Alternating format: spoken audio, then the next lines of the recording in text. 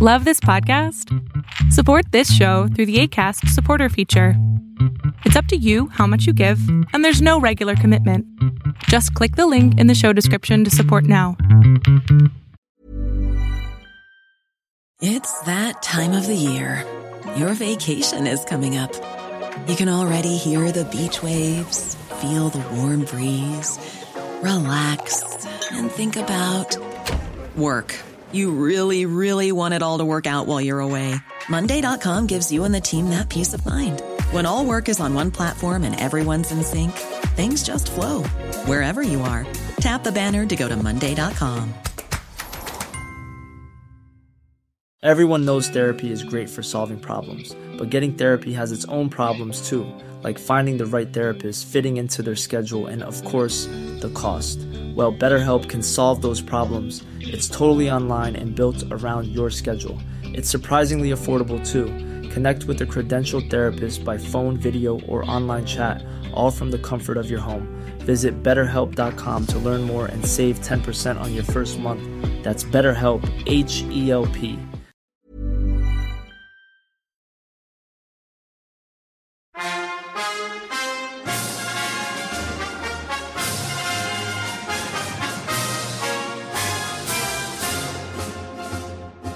Greetings, comrades, and welcome to the Eastern Border.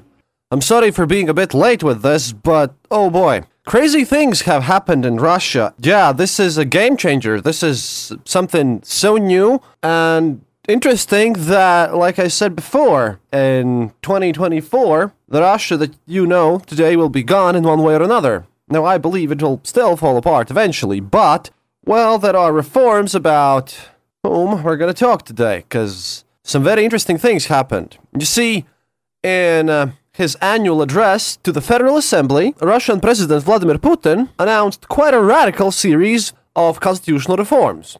Now, interestingly enough, I looked them up, and a couple of people, my colleagues from Medusa, are calling them a modest proposal. If you've read Jonathan Swift and know his nice little essay, named the same way, you understand where this is going. So, here's what he wants to change. I'll just read through the list. This is a quite short one. And then we're going to go through and analyze what actually happened here. He, first of all, wants to limit the supremacy of international law. Then he wants to amend the procedure for appointing Russia's ministerial cabinet. Now, the president names the prime minister, deputy ministers, and ministers, but the parliament will do that in the future. He wants to amend the procedure for appointing the heads of security agencies. The president will make these appointments after consultations with the Federation Council. He wants to amend the clause limiting presidents to 2 consecutive terms. He wants to raise the residency requirements for presidential candidates from 10 to 25 years. He wants to ban foreign citizenship and foreign residency permits for judges, heads of federal subjects, including governors and some mayors, federal lawmakers, and government cabinet members. He wants to strengthen these restrictions on the head of state, prohibiting presidential candidates who have held foreign citizenship or foreign residency permits in the past, and not just at the time of an election. He wants to make the State Council advisory body a government agency formally enshrined in the Constitution. He wants to grant the Federation Council the right to remove judges from the Constitutional and Supreme Courts. The President will initiate these dismissals in responsible to quote-unquote dishonorable acts. He wants to give Constitutional Court the right to review the constitutionality of federal laws before they are signed by the head of state. The President will initiate these reviews. And finally, he wants to establish the mandatory indexing of Social Security and minimum wage payments to Russia's poverty line.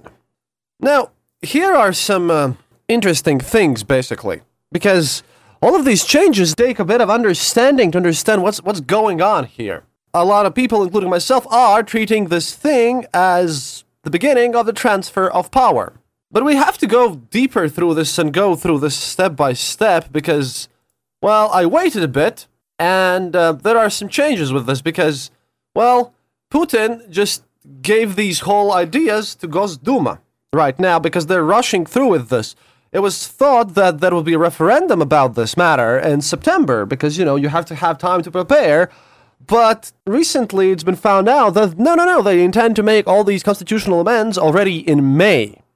That is way, way closer than in September. up until September, a lot of things can change. For example, another Black August could happen. So, basically, Putin has now just given all of this to Gosduma, but there are some tiny little changes here from his original ideas. But we'll still go through what he said eventually and analyze this a bit further. Basically, Constitution of Russia, let's start with the obvious thing, the supremacy of international deals and laws over your normal ones. This basically means that a government is forced to obey to various treaties signed and adhere to international courts and United Nations on various things.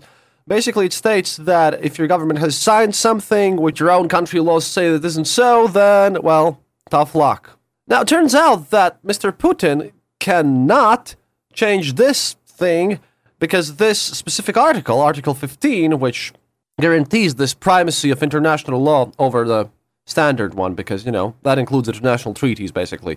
You can't change it with just some little shifts in the constitution. Russian constitution states that this can be changed only by writing a completely new constitution. So, Russian government will just allow itself just not to use various specific decisions made by various international agencies. For this, the Russian Constitutional Court judges will be, it will be enough for them to just say that, oh no, this specific decision or treaty violates Russia's constitutional interests, and basically that they are gonna cancelled out, and Russia will just say, oh no, it's a wrong decision, basically, and we will not do anything about it. Which means that if the Minsk treaties would be, moving forward with Ukraine, Russia could just declare that, oh no, those Normandy format discussions or Minsk treaties, yeah, we don't care. By the way, they're already doing that only when it comes to decisions of European Court of Human Rights, because Russia's been sort of forced to pay a lot of money to people who win this court, because they are a signatory state of that. And Russia has just been ignoring this by saying that, oh no, this independent European court, considered the final arbiter of human rights issues in Europe, yeah, they're just wrong. They've been wrong for a lot of times, and Russia just blatantly ignores whatever this court says. One of the loudest such cases was when the European court stated that, well, obviously looking at all the documents and everything, Mr. Navalny should get registered for running for president in 2018, and then obviously he wasn't because, well, no one really cared. Second thing is that in his speech, Mr. Putin basically stated that he wanted to delete this word 2 terms in a row. What Putin said was, quote, "The constitutional provision granting that a single individual may not occupy the post of president of the Russian Federation for more than 2 terms in a row has been under discussion in our society. I don't believe it's an essential question, but I do agree." During a December 2019 press conference previously, he had also mentioned that the word "padryat," or in a row, could be removable from the constitution, leaving any future president to serve no more than 2 terms, period. Now, what this really means is that Putin's insistence that the question of presidential term limits is not essential appears to basically give Russian society, or its lawmakers, kind of wiggle room to decide the question themselves. His address also included a note of ambiguity. What does Putin agree with? The constitutional clause that includes the word "padryat," or in a row, or the public discussion putting that clause in doubt? Despite this kind of utter lack of clarity on this issue, a Russian politologist, Alexei Makarkin, believes there can be no doubt that Putin is openly advocating for the elimination of the in a row loophole. Quote, "This is a clear limitation on the terms of his successor, whomever that person may be. The successor will work for 12 years at most, without using a placeholder like Putin did." End quote. Now, the biggest issue here is that this is the first sign that something's happening, because, as we all know, Putin does not want to go anywhere, really. And we'll get into that sooner or later. Basically, he wants to, as he did previously, by the way, after his first 2 terms were closing on at an end, he also shifted all the balance of power from president to prime minister. Well, mostly. Then he became the prime minister. Medvedev became a very weakened president. Then he served as president for a single term. Putin came back into power and just shifted all the powers and responsibilities back from the prime minister to the president. It doesn't matter what the office is. What matters is that the power lies within the office that Putin plans on taking. And even though it sort of looks like that Putin does not intend to hold up to the massive level of power that he has right now, he still wants to hold a lot of sway and a lot of say in what's going to happen in Russia, even after 2024. So he's making a nice little cushy position for himself, which he's going to gradually increase in this Gossovет Безопасности, or the State Council of Security, basically. Well, which is, by the way, Medvedev, who is now, spoiler alert, all the cabinet of ministers was fired, and Russia has now a new prime minister, who, by the way, is the previous head of the Russian IRS. But Medvedev has now been, shifted from prime minister to this position, which is still pretty weak, but I'm sure that we'll see much more increases of this whole situation. Now, how exactly this council will work, yeah, it's going to be interesting. But about the current state of these, two things, yeah, 2 terms in a row was what allowed Putin to come back after this one term. But it does seem extremely hypocritical and, awful, because, yeah, Putin has abused the system himself so much. He's been the guy who's been abusing this in a row statement, and now when he's in his sort of final-ish term, then he wants to delete it. Because obviously, Putin needs to have the power, not some other president, you see. So there's a certain shift of power. Let's look at that part a bit closer. So let's see now, what powers he's giving away to his future positions and what he wants to do. Well, Russia's parliament will become a bit stronger, but by no means a parliamentary republic. For now.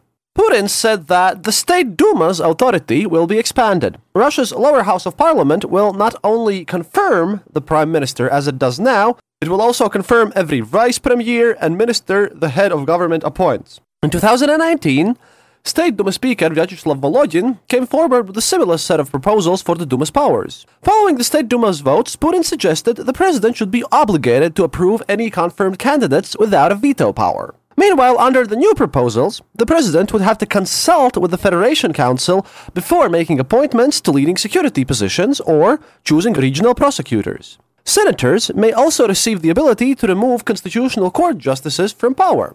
Now, knowing how these things are elected and how honest and fair the elections are, basically this means that, well, in general, Putin is somewhat expanding his control over the courts, just doing it via a proxy, and making sure that his successor, if any, will basically have some limited control if Putin will still be able to control the parliament.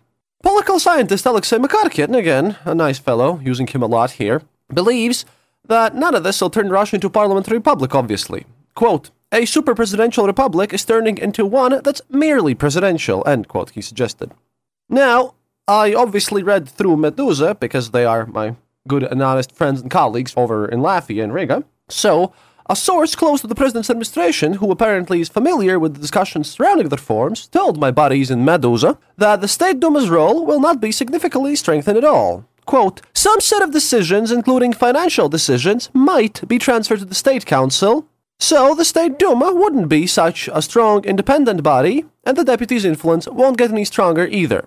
End quote. According to another political scientist, Grigory Golosov, parliamentarians might start seeing more personal lobbying opportunities when ministers are appointed, but those appointments still won't be determined by parliamentary politics.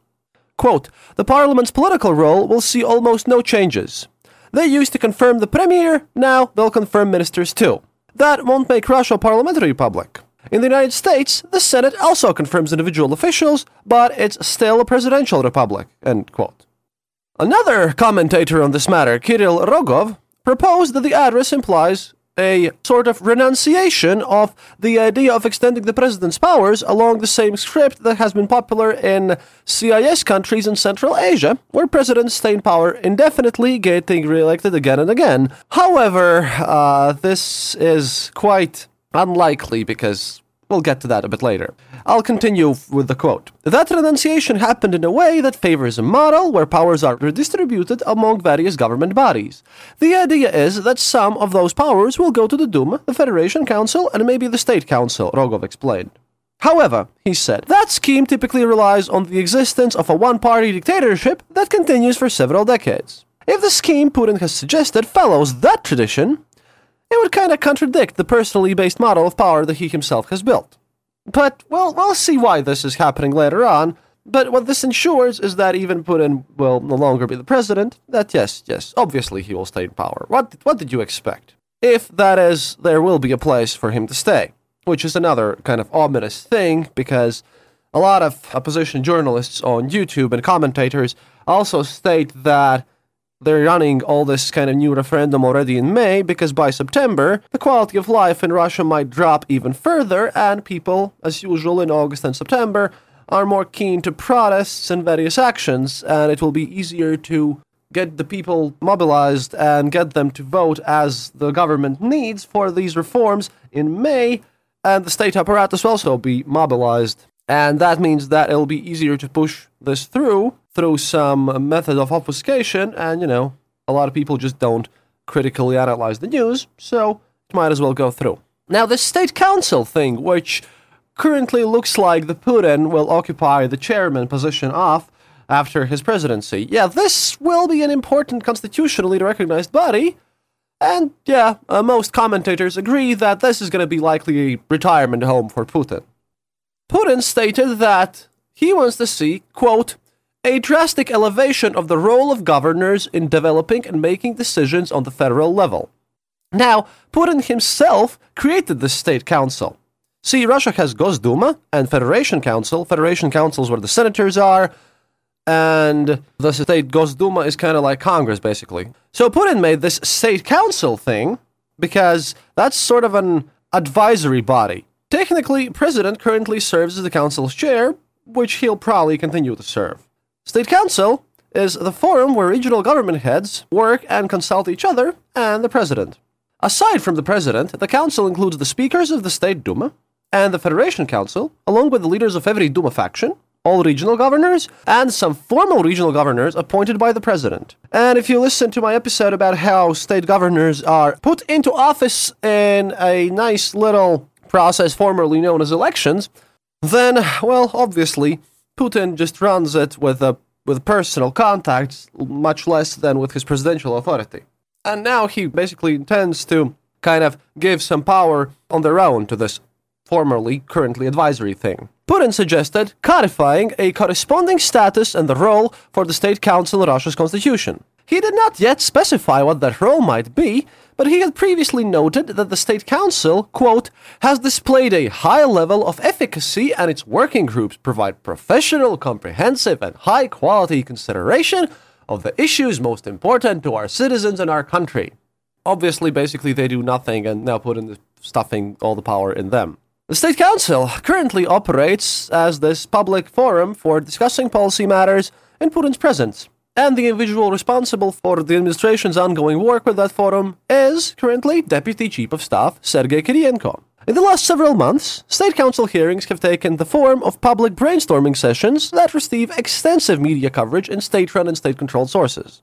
The bureau responsible for the State Council's logistics is led by one Alexander Kharichev, a close ally of Kirienko's. That bureau doesn't just manage the council's hearings, it runs the selection process for gubernatorial candidates and curates their campaigns. Basically, State Council is run and operated by our buddies who make sure that only the people they like can get on the State Council. What a democratic institution that is! Happiness increases, comrades. Morale is getting higher with every possible minute. According to another source close to Putin's administration, the idea of granting the State Council a higher status and greater powers has been under development for some time already, and so far, the predominant assumption has been that Putin personally should lead the body. That would require not only strengthening the council's role, but creating a new appointment system for its chair. Currently, the president receives that role, officially, meaning that Putin's hold on it is likely temporary given the events of January 15. The president's administration has not yet produced any specific documents proposing reforms along these lines. Now, my source did emphasize that the council will not be the country's highest executive authority. Its chair will not be more important than the president. The current head of government, that is Putin, does not plan to preserve the whole breadth of his power, but he does want to influence government processes indefinitely. End quote. And political scientist Alexei Makarkin said that State Council couldn't become a new Politburo for another reason as well. Quote, it's a body that meets on a non-perpetual basis. Giving it new powers won't change much here. the foundation of the State Council is the governors, and they have to work first and foremost in their own regions. Grigory Golosov, however, called the State Council's new role one of the most fundamental changes Putin proposed, and believes it may become a political problem. Quote, "It will be dangerous if there's a clause in the Constitution about the State Council that doesn't designate specific powers. In that case, constitutional law could allow any kind of authority whatsoever to be written into that new body's role, which would allow Vladimir Putin to hold on to real power even after ending being president." Alexei Makarkin said he personally doesn't rule out the possibility of Putin occupying some other high-status role as well, such as the chairmanship of a ruling political party. So basically, like I said before, Putin is nicely consolidating power softly and slowly away from the president and into whatever new office he's probably gonna hold for a while now. And this whole State Council thing and why Putin is doing this is, I think, also fairly obvious. Because, you see, Putin is getting old. I mean, he's gonna be 72 in 2024. Like, he's really old.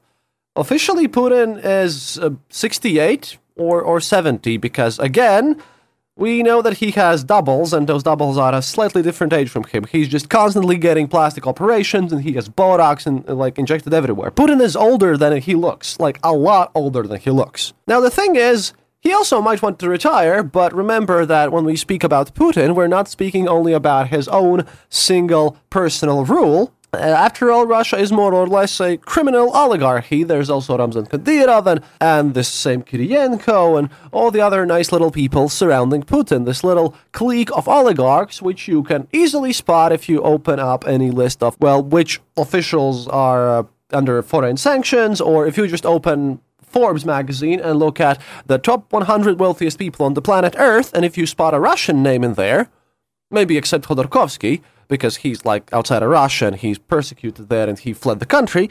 But basically, if you see someone on that Forbes top 100 richest people on the planet list, they are most likely in the clique. And what this clique, this collective Putin wants, is to hold on to the power, squeeze as much from the collapsing Russian economy at the expense of the people there, and just make sure that they can, after the going gets bad, because, well, everyone expects it to get bad at some point, because, you can only collapse and abuse an economy so far before the people really start, starving.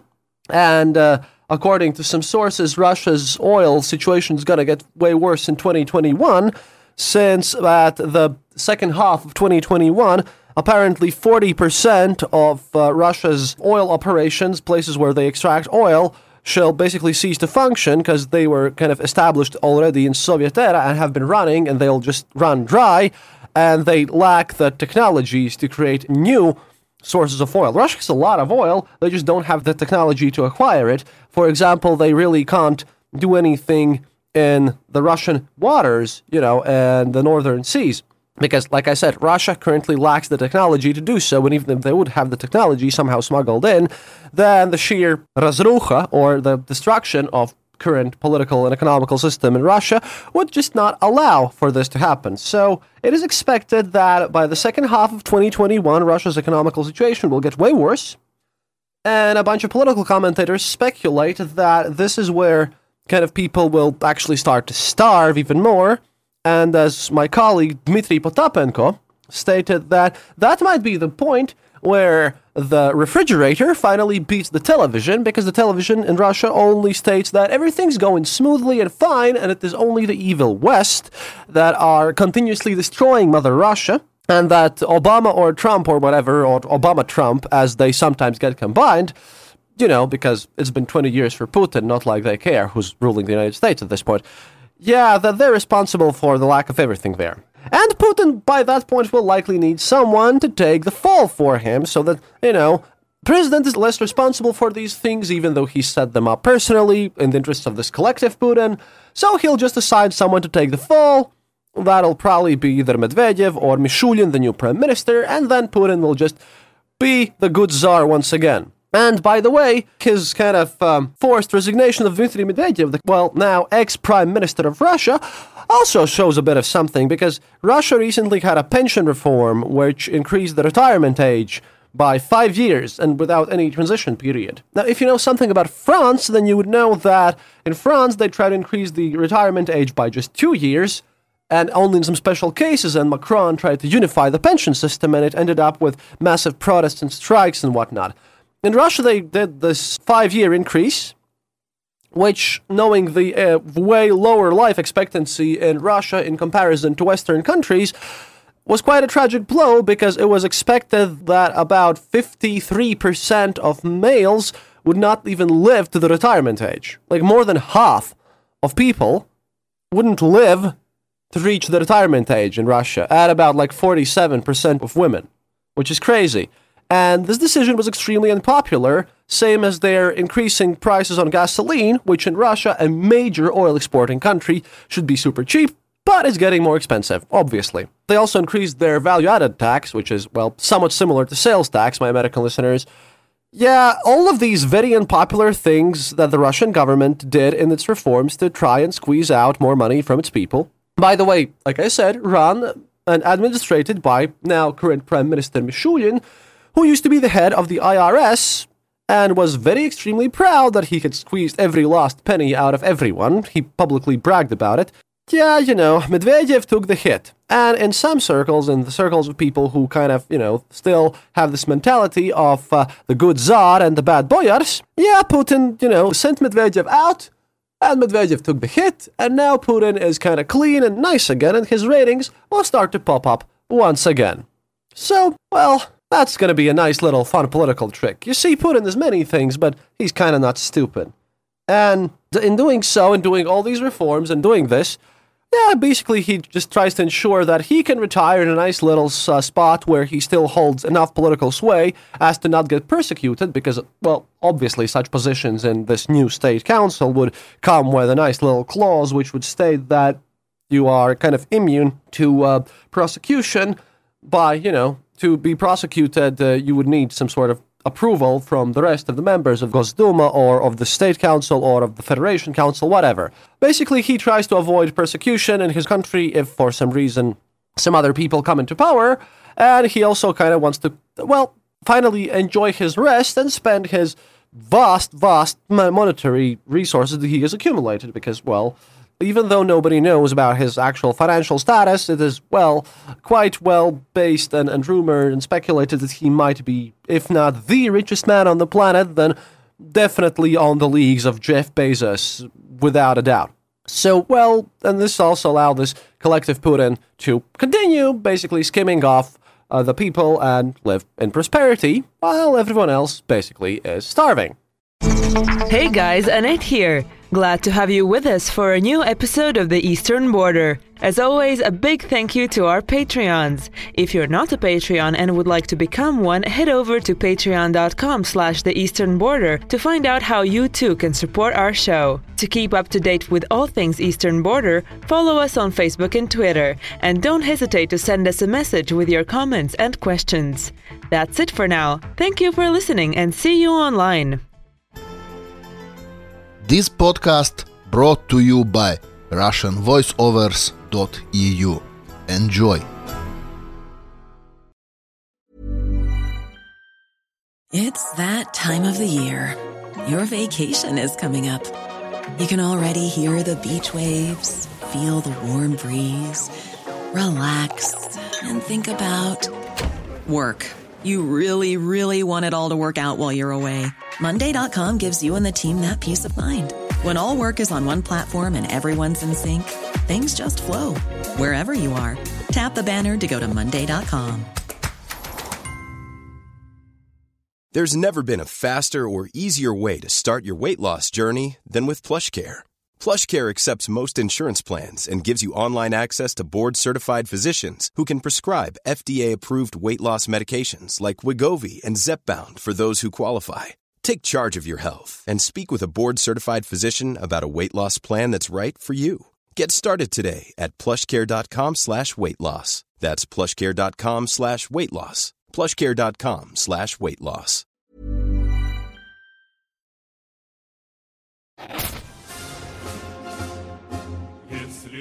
Now, even with this weaker presidency position, which Putin does not intend to take anymore, the collective Putin, this whole clique of oligarchs, would still need someone from their own circle to take this place, just to make sure that things are running business as usual style, and that there are no, interesting things going on there.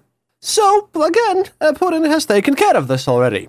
See, the Russian president would like for the constitution to mandate that any future candidate for his current post must have lived on the Russian territory for at least 25 years and never held foreign citizenship or a foreign residency permit. This is important.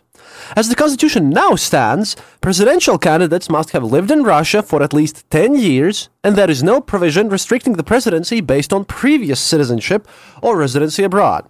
What this really means is a very specific, scalpelish kind of move, because among the most prominent Russian political figures who hold foreign residency permits is, Mikhail Khodorkovsky, a former oil tycoon and opposition oligarch who has the right to reside in Switzerland. The thing is that Khodorkovsky is not without his own faults, but he's a major opposition candidate who spent some time when his private Yukos thing was disbanded and added to Gazprom, and he ran into a lot of conflicts. Other political emigres or aspiring politicians who lived abroad may have similar permits. For example, and this is important, prominent opposition politician Alexei Navalny. Yeah, he studied in Yale, and he received a student visa granting temporary residency for, his studies in Yale.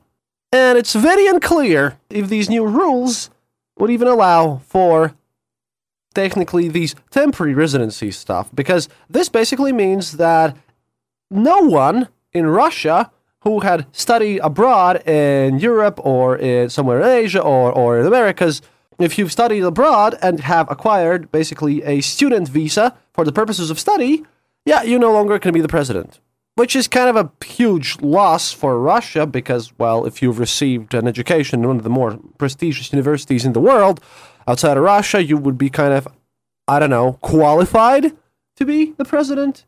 Like our current president of Latvia, Egils Levits. And yes, we did see that SNL skit where he was kind of portrayed as a bit of a joke and a bit of a silly person who makes potato jokes and stuff, but actually he's an academician and very kind of intellectual person. So he took that in good humor, which was interesting because, obviously no one in the SNL knows anything about Latvia or our president, but hey, at least Latvia got mentioned somewhere, and that's the most important part for your average Latvian. No one really was offended by it, but still. He also has studied abroad, so that's kind of interesting. And another of our little political commentators here, Alexei Makarkin, stated that, quote, undesirable candidate wouldn't be allowed to compete anyway. But now they're formalizing the reasons. It's not as though the situation will change under the next president anyway. Now, though, the limits will be official and they'll be secured by a nationwide vote. The only open question is how exactly the Russian government plans to demonstrate that a given individual had a foreign residency permit. See, current law asks citizens themselves to report their residency documents to the government or face administrative or criminal prosecution, but nobody really cares.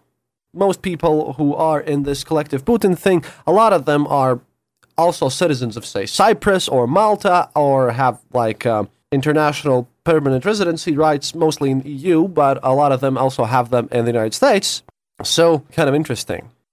Russia, despite this one commentator that I mentioned at the beginning, is now shaping up to be a lot like Kazakhstan and other of these even more bizarro pseudo-dictatorships, all the little stans. See, the president is aiming to expand the State Council's role, much like Nursultan Nazarbayev strengthened the Security Council shortly before he resigned from Kazakhstan's presidency.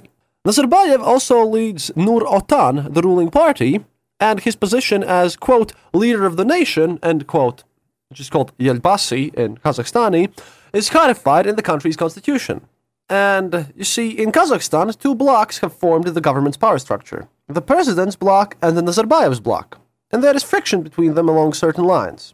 The bureaucracy hasn't fully determined there who's boss of the house and who will be making the primary decisions. It is clear, though, that this Yelbasi, or father of the nation, handed over the right to make unpopular economic decisions or domestic political decisions to the president wholesale, while taking the right to strategic decisions in foreign relations and so on for himself. And in Russia, tensions like these are hardly possible because the nature of Russian elite is such that it falls before a new boss immediately and absolutely, until it comes to believe that the lion is completely senile. Commentator Grigory Golosov agreed that a scenario like Kazakhstan's could become relevant for the Russian government as well. Putin won't necessarily leave the presidency for the State Council. It could be the Security Council too. I think he hasn't decided yet. There is this concept in politics of a veto player, somebody who can put a stop to decisions or decisions can't be made without the approval. Putin intends to play that role, is what he argued, and, well, which I kind of agree as well. But this still means that collective Putin is, well, keeping in power, if, again, major protest doesn't start out, but it is obvious from all of these changes and things that Putin is very much interested into figuring out a way how to keep Russia tighter, closer, and under this nice little clique of oligarchs' control. And still, Belarus is on the table as well. It's unlikely, though, because, it previously looked like Belarus would stop existing, as I made an episode about that very recently, but then, as this came out of the blue, completely out of the blue, by the way, and when I watched the Medvedev's resignation speech, it also looked super awkward, because, well, it seemed that Putin, when making these constitutional changes, he at the same time stated that, oh no, we're going to have a new cabinet of ministers with a new prime minister, because, we need someone new and cool to work on these new reforms, so the old government should just resign. And no one had told little beating boy Medvedev, who's now to take the blame for everything as he's resigning and having a new place in this nice little Security Council, because he's about to become the Prime Putin's deputy there. No one told him about that, so he looked awkward, and it was completely random. And also, this Mishulin, at the same speech, basically, Putin also declared that, and this is going to be your new prime minister. And think about it this way. Normally, to approve someone to be in such an important position as the prime minister, even though he has, not a lot of powers there, what this means is that the Russian Gosduma approved this new position unilaterally, basically. There were 360 votes for Mishulin as the new prime minister, and 40 were abstaining, 0 votes against. And that happened a day later. There were no debates, no discussions, no analysis of who the guy was previously, what happened before.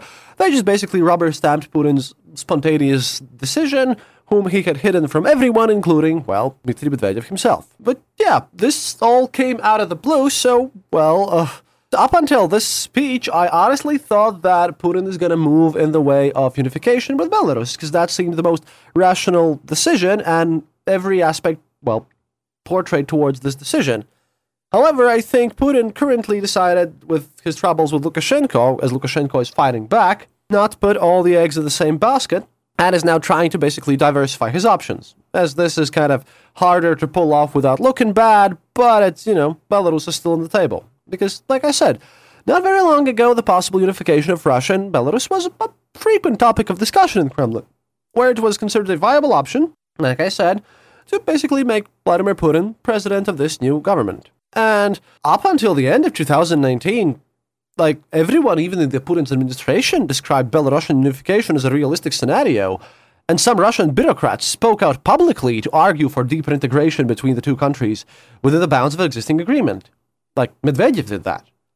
Meanwhile, in Belarus, protests emerged in opposition to unification with Russia, and the country's president, Alexander Lukashenko, was, basically forced to renounce that possibility. Now, commentator Kirill Rogov believes that current efforts to reformulate Russia's system of governance won't make an integration with Belarus impossible down the line.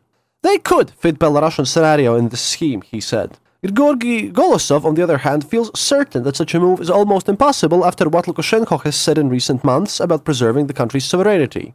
He concludes that this is exactly the reason that they have started solving the 2024 problem, the problem of Putin staying in power, through domestic policies. But I think that they could, still do both things, because, like I said, Crimea, even though that's a thing that, most people abroad in foreign countries do not approve of, it gained Putin a massive boost of popularity because it presented Putin in his own propaganda as this gatherer of Russian lands, that gave Putin a major boost, because whenever he needs a major boost, he just goes and grabs some land from someone else, and that gives him some popularity. And, well, Belarus might be necessary to quell some riots or something and to ensure a nice little boost after everything goes sour.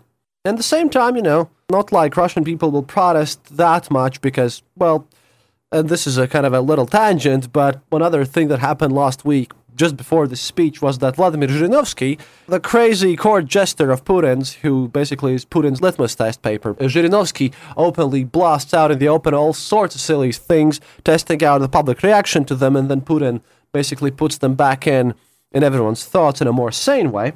So what Zhirinovsky did was he just stepped out of Gosduma, where he works as leader of the Liberal Democratic Party of Russia, which is nonsensical, to say the least, because that's the guy who's openly stated, like, throwing nukes to the United States and Europe and, like, everywhere.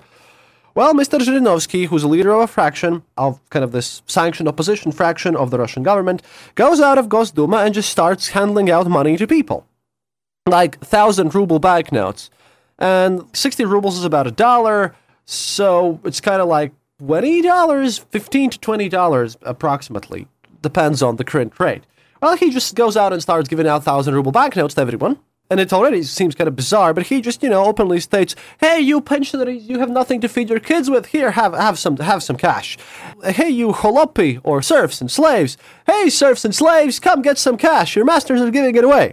That's not a joke. He literally said that poor starving people, state peasants, serfs and slaves, please come and take some money. That included retired people, everyone, and people just came and took the money too, and it was a kind of a shock, but Zhirinovsky, well, yeah, he does crazy stuff, but he had overblown this himself, and then he just on radio station says, "Oh, well, that was just a joke, everyone took it in good heart, right?"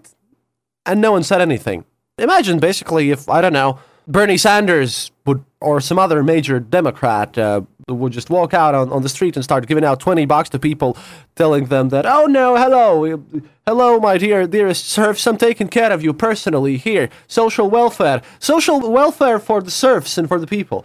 Or, Republican people could do that too, but I'm using Democrats here because it's kind of the opposition party at this point. That would be just insane. But that happened. That literally happened, and no one found it bizarre. At the same time, there was also a recent kind of publication where you could buy a Russian village with all the people living in there too for like $300,000 or so. So whatever, guys. Not like anyone there will particularly care, and it doesn't seem that the people will be too disappointed either. But Russia is now some sort of weird experiment that either the people will give away their freedoms and their rights, or they're gonna have to try and do some nice little good old-fashioned revolution and protest actions. Seems that they'll have no other real way to do that. And after this immediate establishment of Mishulin as the new prime minister, a lot of commentators also stated that this rubber stamping just proves that any sort of election, any sort of lawful change in Russia has basically been deemed impossible because no one cares in the upper echelons of government about this thing. So even the more moderate of opposition candidates are now looking at the situation, and they are now concluding that a kind of lawful internal reforms are getting more and more impossible in Russia. So they're basically going to have a revolution if something is about to change. And as the younger population of Russia are, well, quite keen on this idea, and the economical position will worsen there. If they're going to have a revolution, Russia will not survive that. Which is quite sad, but I don't know. Sometimes I don't know, because they are going to have to take the matters in their own hands, basically, for the quality of life to improve there. But let's finish this episode up with the story of Medvedev himself. Because, like I said, he will now be a deputy chair of Russia's Security Council. Basically, this will make him deputy to Putin himself, because Russia's primary security law dictates that the Security Council is always chaired by the president. Medvedev's former position, however, will be, well, Mikhail Mishustin, which we're going to talk about in a future episode once he actually does something in the office, because he's an interesting persona who's from an IT sphere, whose wife owns 800 million rubles, which is a lot of money, from her business activities, even though she has no registered business. But that's a whole different story, and I don't know enough about Mishustin. I haven't researched enough to speak about him yet. But All of this matters because Medvedev is the one person who got assigned the role of taking the fall and taking the blame for the collective Putin. He takes one for the team. Federation Council member Vladimir Jabarov has already compared Medvedev's new role to a kind of vice presidency. Nonetheless, again, sources close to Medvedev's government said that he knew nothing about planned constitutional changes or about his upcoming job until, this address. The two agreed to the switch only afterward during a private meeting. As a head of government, Medvedev already had the unofficial role in the Security Council, and some of the council's members retained their positions even after Medvedev and his government resigned, including former Internal Affairs Minister Rashid Nurgaliev and Sergei Ivanov, Putin's former chief of staff. And sources state that Medvedev and Sergei Kirienko, Putin's deputy chief of staff that we mentioned previously, had been grappling for control of Russia's domestic politics. Medvedev wanted a guarantee that the United Russia Party, which he leads, and which dominates Russian politics nationwide, would receive a constitutional majority following the next State Duma elections. While Kirienko, also from the same internal Putin circle, advocated for several new parties to be pushed into the Duma in order to create a broad pro-Putin coalition and more of a resemblance of fairness, thus giving Putin more legitimacy. Basically, they want to switch away from this one-party model to more or less Belarus, where there's multiple parties, but all of them are pro-leader. So one pro-leader party, multiple pro-leader parties. They're all still pro-leader. Glorious. And ultimately, a number of individuals loyal to Kirienko joined United Russia's leadership team. Meanwhile, governors who ran with support from Putin's administration actively worked to promote their own agenda in the State Council, and their ideas contradicted those of the federal executive branch and even criticized Medvedev's cabinet openly. Because again, in many opposition channels, which are more conservative, in Russian bizarro sense of the word, not what you guys in the United States would consider conservative. Conservative can mean from extremely pro-Orthodox religion to extremely pro-Stalin, and often in the same channels, by the way, or pro-Communist Party. Yeah, in these opposition channels, which are often quite good predictions about Russia's economy, but they never criticize Putin themselves. Again, good czar, bad boyars, right? So, even those people who are very pro-Putin had been using Medvedev and his government as the beating boy for all the ills Russia is suffering through. So, this is kind of bizarre situation in Russia where the opposition parties also are just weird and some of them are like pro-Putin. It's crazy like that. As he resigned his prime minister's post, Medvedev stated that, quote, "We as the government of the Russian Federation must present the president of our country with the opportunity to make all the necessary decisions, and in those circumstances I believe that it would be right, in correspondence with Article 117 of the Russian Constitution, for the government of the Russian Federation in its current composition to submit its resignation." Yeah, it sounded just as bad in Russian, by the way, and he was basically pale, his eyes were shuddering, and he was like, what? Didn't know anything about it. Nonetheless, as Higher School of Economics constitutional law expert Ilya Shablinsky explained, quote, "There are no legal reasons for the government's resignation because none of the constitutional changes Putin proposed obligate the current government to yield its authority. And Medvedev's appointment to the Security Council entails some legal obstacles. In the same security law that grants Putin the council's leadership, there is no provision establishing a role for a deputy chair.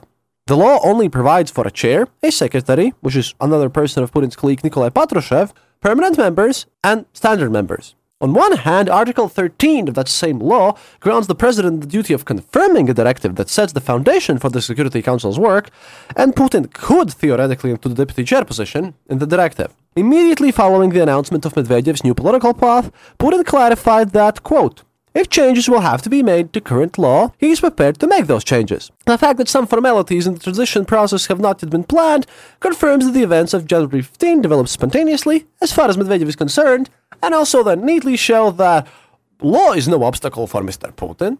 And exactly what powers Medvedev will have as Putin's deputy in the Security Council is also unclear. By law, this council is charged with preparing presidential decisions concerning security, foreign policy, the defense industry, and military collaboration. The Security Council's powers are exclusively advisory, but its current secretary, Nikolai Patrushev, has a reputation as one of Russia's most influential siloviki. Siloviki in this case means security and intelligence officials, the power people. It's a slang for them, the people who run the cops and the army and the intelligence, all these kind of strengthy people, so to speak. Again, Russian slang. Siloviki, basically, that's the term for them. At least on paper, Medvedev will be above Patrushev in the council's hierarchy. In addition, as anonymous sources have told RIA Novosti, the former prime minister will retain his current position as the head of the United Russia Party. Political scientist Konstantin Gaze believes that the decision to transfer Medvedev to the Security Council was unplanned, because otherwise, what would the problem have been with sitting there till September preparing a referendum on these constitutional changes and resigning after that?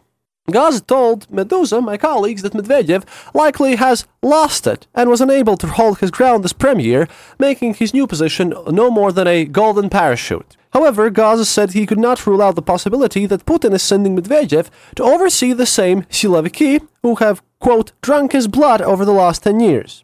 Because Siloviki are another, little tower of Kremlin, their own political structure there.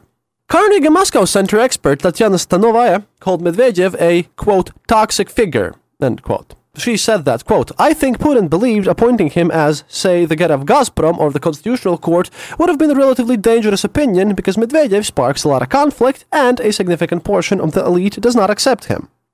Giving Medvedev some kind of actual territory to work with, real authority to boot, would have been dangerous for Putin himself, she said. On the other hand, Stanovaya said being Putin's deputy will give Medvedev a kind of protection. Anyone who attacks Medvedev will essentially be attacking the president. However, Stanovaya argued that the Security Council vice chair is quite unlikely to have any significant legal powers. But regardless of his new position, Medvedev has the right to receive a number of benefits as Russia's former president, a role he filled from 2008 to 2012. Russian law guarantees former heads of government, state-provided security guards, public funding, and, benefits for family members.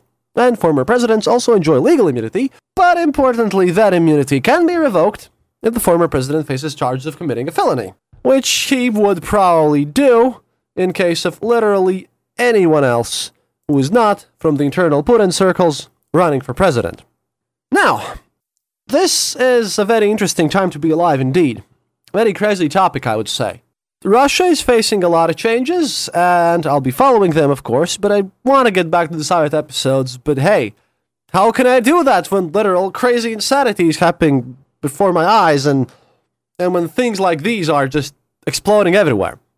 So, let's hope that things improve for the average Russians, and thank you guys, thank you people who've sent me emails about this and with your own opinions, from Russia that is. You're great, and I use you as my sources a lot. Of course, I analyze them beforehand, but let's see how this turns out. Because, things are just heating up into 2020. It's a bizarre year indeed. Anyway, I'll squeeze in a historical episode this week as well, because this just took a lot of time, and we'll have something interesting planned for you next week.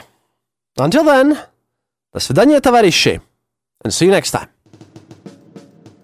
Thank you for listening to The Eastern Border. If you have any comments or specific details you'd like to know, you're welcome to leave it in the comment section on our site, theeasternborder.lv, and we'll rummage even to the western border to find you an answer. Like this podcast, subscribe to us on iTunes, Stitcher, or on our RSS feed. Happiness is mandatory. Good reviews and donations feed the farmers of our kolkhozs in the great motherland. The Eastern Border salutes you. This podcast is part of the Dark Myths Collective. Visit darkmyths.org for more shows like this one, The Dark Myths Void. Even when we're on a budget, we still deserve nice things. Quince is a place to scoop up stunning high-end goods for 50 to 80% less than similar brands. They have buttery soft cashmere sweaters starting at $50, luxurious Italian leather bags, and so much more.